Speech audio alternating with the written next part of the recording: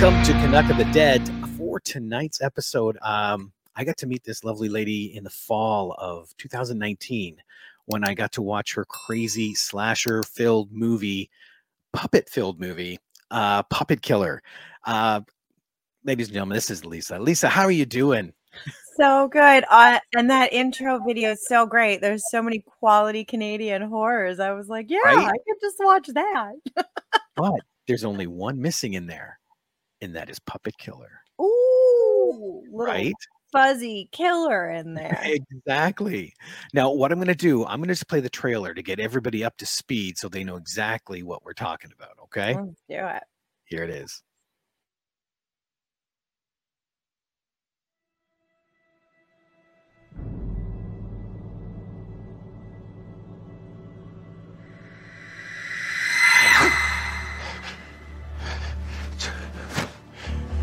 Hey, you guys? I think I heard Jesse scream. No. No!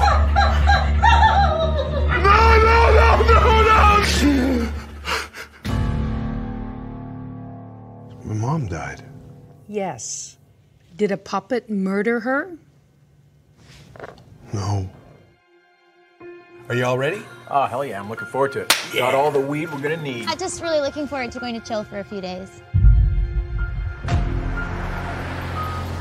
Is anyone getting reception? And what if something happens out here? Like what, dude? Like we're all gonna die? I need to be really honest with you guys.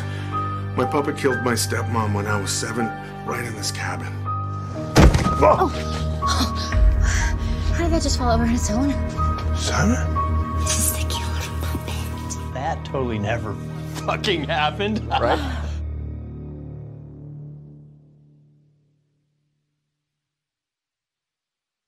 Holy fuck! The fucking puppet's alive, man. You've just been smoking too much weed. Which one of you guys put Simon in my room? Don't look at me, bro. I think something really, really bad happened. You're being fucking psycho.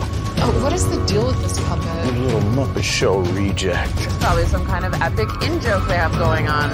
Jamie? Hello? Lee? Killer puppet. Curtis?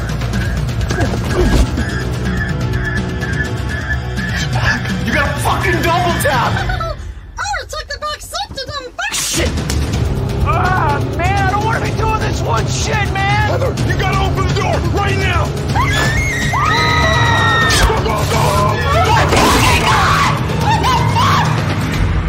I think we've had enough of Simon for a while.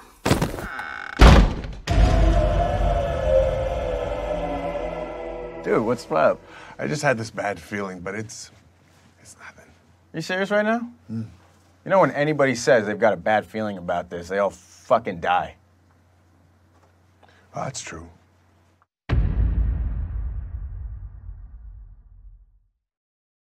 Never say that, right? Never. I haven't seen that in a while. Is it bad that I really like it? Oh, that is so much. I got to ask, there's so much insanity that goes on in that film. How did you pick out what you would put on into the trailer? Actually, it was really hard because you don't want to be those assholes that put all the good moments in the trailer. And then you go, it's always happened where you laugh at the trailer and you go in and you're like, hey, those were it. But we didn't want to misrepresent what the film was either.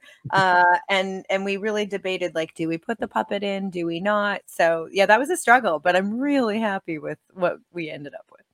That is crazy. So I got to ask, where did this kernel come from, this story to decide to have a puppet killer? I'm so sorry to say it just came from my brain. I'm really fucking weird.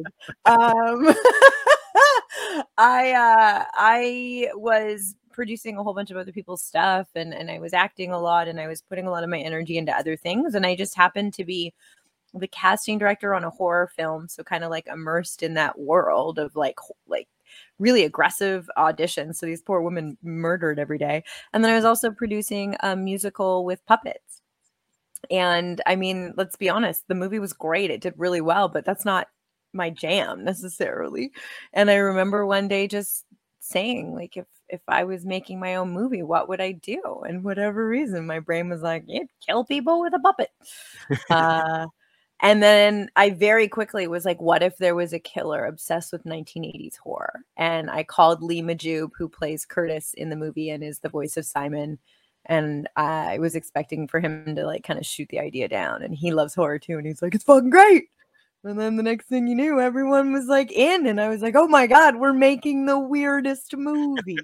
But it's beautiful because it's got all the tropes too. It's got a bunch of friends going to party in a cabin, you know, but that's where it kind of turns really quick.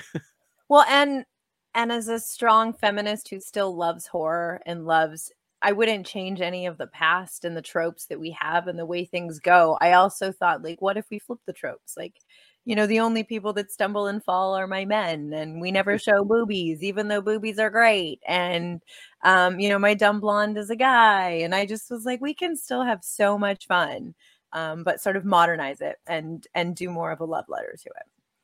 That's perfect. Now, was there any challenge though? Because you filmed in the winter too, didn't you? There were so many challenges. Oh my God. I think the better question is like, was there a day you didn't cry? Yeah. So the film looks stunning. There's snow, and blood against snow is just gorgeous, but it wasn't supposed to snow. And this whole film takes place over 48 hours, and we had shot 6 days before it snowed and established that there was no snow.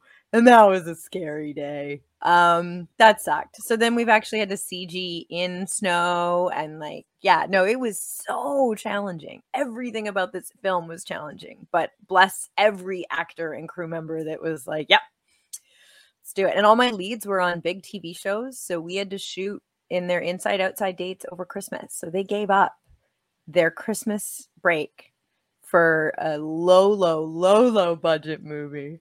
And everyone had to drive an hour and a half each way to set, and then film in the fucking cold. Yeah, it was a labor of love. That's such an understatement. It was so much more than a labor of love. But I think that's why one of the reasons it's so good is because everyone's fucking loving it, you know? I think. I don't know. Yeah. I see, that's impressive because I didn't realize that there's CG snow in that film at all. Oh, yeah. There's so much shit, like crew removals and windows and wires that we had to drop. I was really adamant that we did it as much practical as possible. That's mainly my thing. If anyone knows me or follows me, I'm just a huge fan and supporter of practical effects. And I just really wanted this to be done as practical as possible. But even so, like every once in a while, you had to fix some stuff, and then snow and the whole, oh my word. It was a journey. Well, I don't think we're giving anything away by saying the puppet is the killer, because literally it is the title. So here's the fun thing is that there's like a 50-50 split with whether or not it is our lead who has lost his mind or it's the killer. So I'm still enjoying that ride when people don't quite know. Exactly. Yeah, and that's called Puppet Killer, and the puppet's on the poster. Well, and that was the next thing I wanted to talk about, like the poster. Who designed this? Oh God, not me. No, I don't like that poster at all. No, it's ridiculous. No. I mean, I don't know. I mean, my actors are really good looking, successful actors, and like, I mean, Alec looks good, but poor Richard and Lee. I mean, yeah, no, that was my distributor. And Simon didn't even get a face. I mean, seriously. Yeah. That poster will be changing for sure. The original poster we had, I'm sure it's somewhere. Yeah, I've got it beside me. Was the poster very a la Friday the 13th, with Simon silhouetted holding a knife in one hand and his mask in the other in the woods. I've literally got a poster of it on my wall, but I won't walk you around my house to see it. Oh, wait a minute. I do remember this poster. Bear with me. I'm going to bring it up. Oh, nice. But yeah, I remember that one because that was the one that I saw when I got to see the film. Yeah. I mean, I don't know. Maybe I'm wrong. Maybe the other posters. Yeah, I see. I love that poster. That one, yes. Look at his face. It's ridiculous, but I mean, he's so cute, and you can see his little snaggletooth and stuff. And I mean, you know, no shade. on the distributor who made those choices. That's the beauty of, having other people make choices, and, you don't always agree with them. So maybe the other poster's great, but I really like that one. That's the weird thing about distribution. My buddy Ryan Andrews and I talk about it all the time. And even my friend John Miori here, he released a couple films and the distributors got a hold of it. And they came out with this amazing picture. The movie is called Poltergeist Exorcism. And it's got this scary woman crawling on a wall. And it's like, John, I don't remember that in the film. He goes, it's not. It's like, it's nothing to do with the film. Amazing. So, No, and they did some mock-up. It's funny too, because I try not to be a micromanager because no one wins when you are, but I also did so much for this film, and I was really I didn't do everything. Obviously you need a village to make a film, but I just, because it was so low budget, I was just so involved in so many aspects that it became my child. And so I kind of expressed that when we sold the film, and I was like, I'd really rather you not. I made sure they wouldn't edit it any differently, and poster wise, they were like, oh yeah, we'll involve you. And then they sent me all these mock-ups, and some were just so great. And I gave them my list, like from 1 to worst. And that was my least favorite. And that was the one they picked. I'm like, you didn't fucking involve me. That was such a token offer. Like, it's this one. Let's go with this. That's right. Yeah, I was like, and Lisa wasn't even on it. And I'm like, Lisa's in the film more than the other two guys. I'm a woman who's so all about strong female representation, and they showed me a mock-up without a woman on the poster, and I was like, do you really don't think I'm going to fight at least for... So I fought to at least get a woman on the poster, and then that was it. That's where I lost. So I was like, it looks like, well, you got one. Yeah. Yeah, three guys. Yeah. Nah, and let's stick with this one. Yeah, I love it. I really do love that one. And again, maybe that's just me being wrong, because I designed it. And what do I know? I've never designed a poster. No one ever asked me to design another one. That was a fluke, I think, that it worked as well as it did. But it was, again, because I love old movies, and I just dove in knowing, okay, well, what's the nod we're going to do for the poster? And then I found an old Friday the 13th VHS. And I was like, there you go. Just the silhouette and the trees, and there she That's all you need. That sums up the movie right there. Yeah, right? You know what movie you're getting. I mean, you kind of know what movie you're getting with the other one too, but I think at least this one, maybe you're like, maybe it's good. I think if you look at the other poster, you're like, nah, I'm fucking good. Yeah. But even I don't want to see that movie. I mean, maybe I would see it if it was like a 20-minute short, but I don't know if it looks like a short poster. Yeah, you're 100% right. This is a feature film. Yeah, that's got a Drew Struzan kind of poster feel to it. That looked, yeah. See, but that's the thing, when it's your baby, you really look after it, as much as you can. As much as, yeah, exactly. And that was kind of the point of this film. That's why I dug in so hard with the practical effects. Like, literally on set, I had producers yelling at me, holding green or blue screens, and like, you're not going to get it. And I was like, I'm going to get it. I'm going to get it, and we'll shave otherwise, because that's the point of this film, is that this puppet is interacting with them in real time. And I wanted it to really feel that way. And so, yeah, I really dug in and fought on this one, because I was like, never again am I going to have a film where I get to be this creatively involved. So even if it fails, I wanted it fail or succeed. I really wanted it to be on my mark. And I was really lucky that it didn't fail. That's perfect. Well, one of the big things too, when you come into these slasher type films, are the kills. How did you decide how and when each person was gonna, Well, you met Kevin Mosley, my amazing writer. So I came up with the concept and obviously created it, but then I hired a significantly more talented person than me to polish it, and he was just as involved in that as I was. There's a Halloween kill that I don't want to give away, because visually it's like the greatest thing in the world. But that was him, and I was like, that's fucking brilliant. So yeah, it was a little back and forth. And then when we got the location, there was a hot tub, and I was like, well, we're rewriting a death. And I mean, in a perfect world, I would have turned the temperature up Halloween 2 style and like literally, pulled someone's skin off kind of situation, but I didn't have the budget. So we went the best we could. We dropped for that death, for the hot tub scene, we dropped a GoPro in a hot tub, and our actor had one take. So we didn't have time to dry their hair and do it again. Dang. And they slayed it. So Yes. Oh, absolutely. Yeah. I never would have guessed that was one take. Not at all.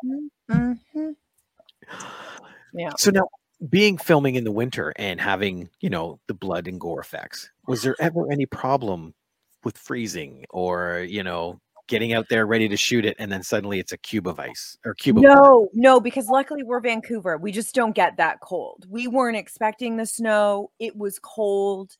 It was never that cold. I think blood-wise, my actors who had to lay on the ground would say something different. So Lee Majub, who's just an amazing human, his character passes and he's on the ground and a lot of other things happen. And so we talked about, okay, well, you know what? Fuck it. Your character grabs his jacket as he's running out the door and he puts it on as fast as he can. So at least you've got that layer. And we tried to put tiny little ferny blankets underneath him and all of those things. And, because we don't have a lot of money. We didn't have money to be removing shit.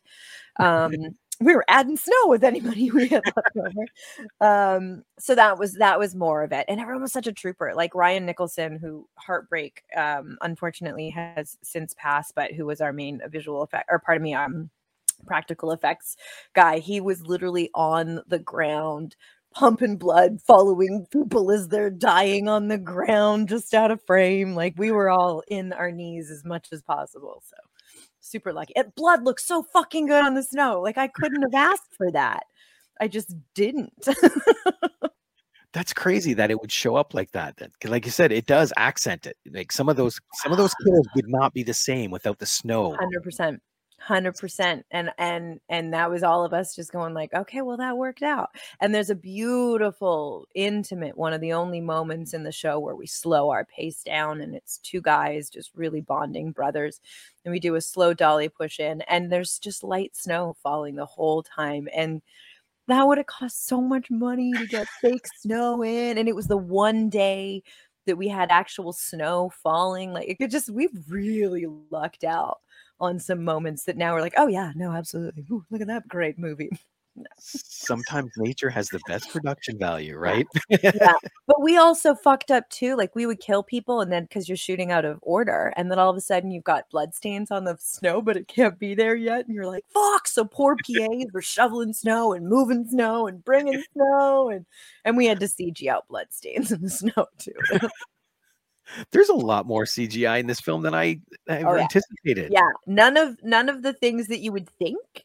But then, there was a shot where I have no idea how none of us caught it, but the whole crew was in the window, everyone just you can see flags, you can see the boom, and we were like, "Oh fuck, that can't." I think there's still a face somewhere that we couldn't remove and just didn't say anything and it somehow kept passing QC and we were like, no, there's nothing else. That's great, let's go. Well, if it gets past that, then it's gonna get past anybody, right? Right, I know. And then we can always be like, oh well, it was paying homage to the 80s, like we meant to. There is one boom in there we meant to. There's a fucking full boom shot. Yeah. But that was a creative choice. Like that we were like, yeah, we're keeping that fucker. I gotta be honest, I didn't catch it. I did not catch it. People either see it or I would say very few people see it, but when they see it, they're like, and obviously every time technically you try and pass a QC report, like if you're going to go theatrical or wherever, and they always were like, we know the things that are coming back. And we're like, creative choice. Thank you very much. Believe it or not. 100%. We're leaving the boom in for a reason. And they're like, okay. So far, we've got away with it. So now with that one, was that your first feature that you directed? Yeah. That wasn't it? Yeah. Because you've done shorts and a couple of series.